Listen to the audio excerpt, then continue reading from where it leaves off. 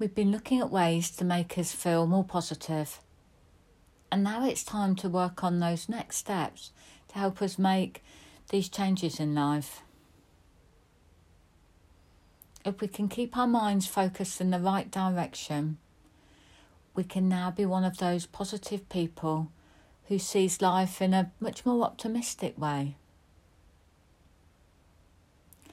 Being this way is not going to have any adverse effect on your life.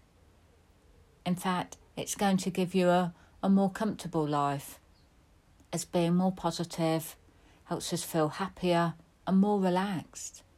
Both of these are great attributes to have in our lives.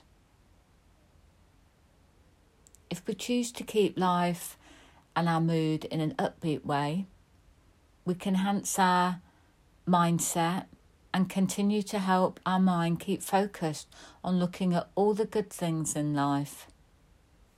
Now it's time to look at anything you might be doing in life that is negatively impacting you and stopping you from being the more positive person you choose to be.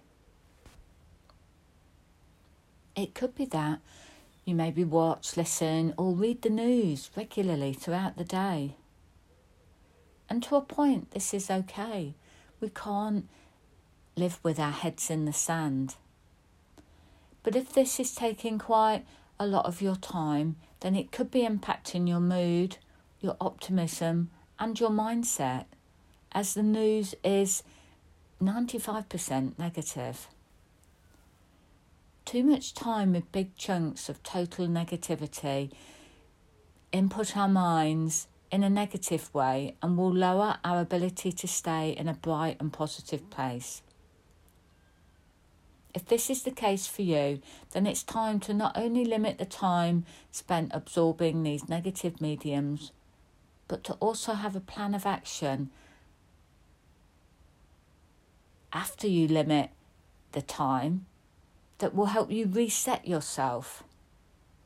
It might not just be the news that can do this. Certain people might have this effect on you, or other things you have to do in your life.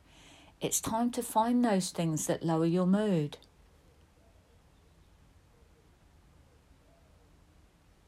We have to accept that sometimes we can't change the things we have to do in life, but we can change how we deal with them and how we choose to let them make us feel. Often we can ruminate over things, and if we've just spent time in a negative situation, then we need to have a plan to make sure we don't continue that on in our heads. Maybe we can then organise to play a game, with our children, or watch a comedy show. Or we could take time to unwind with some calming music in a bath. Like with any of these things, it's important to do the things that help you to elevate your mood and bring relaxation into your body.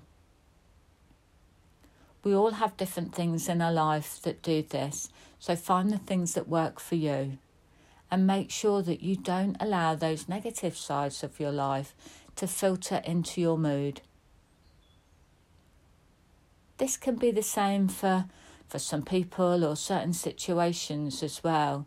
The key fact is that sometimes we can't change this from being around us and these things happening in our lives, but we can find ways to not let this carry on. Our inner mind is always working to find new habits, and this way of dealing with these negative things in your life will not only help you in the moment, but over time it will allow your mind to find new ways to respond to the negative things that come your way.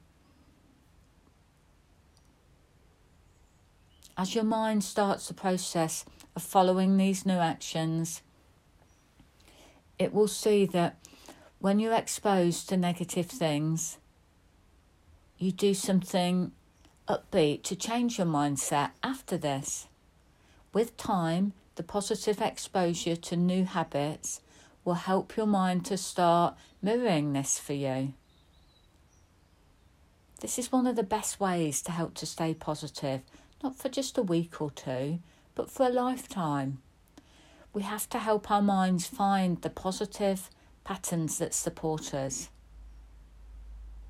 If we take the time and start to plan things that help us bounce back from those negative times, we can bolster our mood in an upbeat way.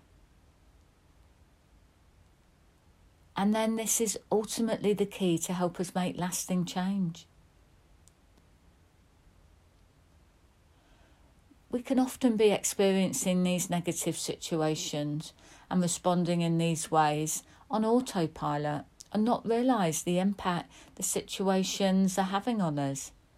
So taking the time to create a plan of action that will help us change is really important. Firstly, identify all the things that can have a negative impact on your mood.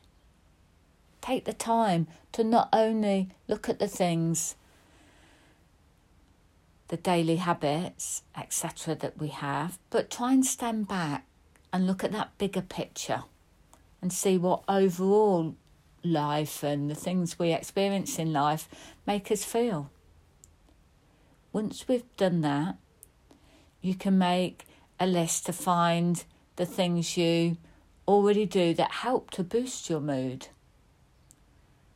With these two lists, you can now find a way to put things more positively after those negative things in your life, thus working to limit how the negative experiences and afterthoughts have been seeping into your daily life.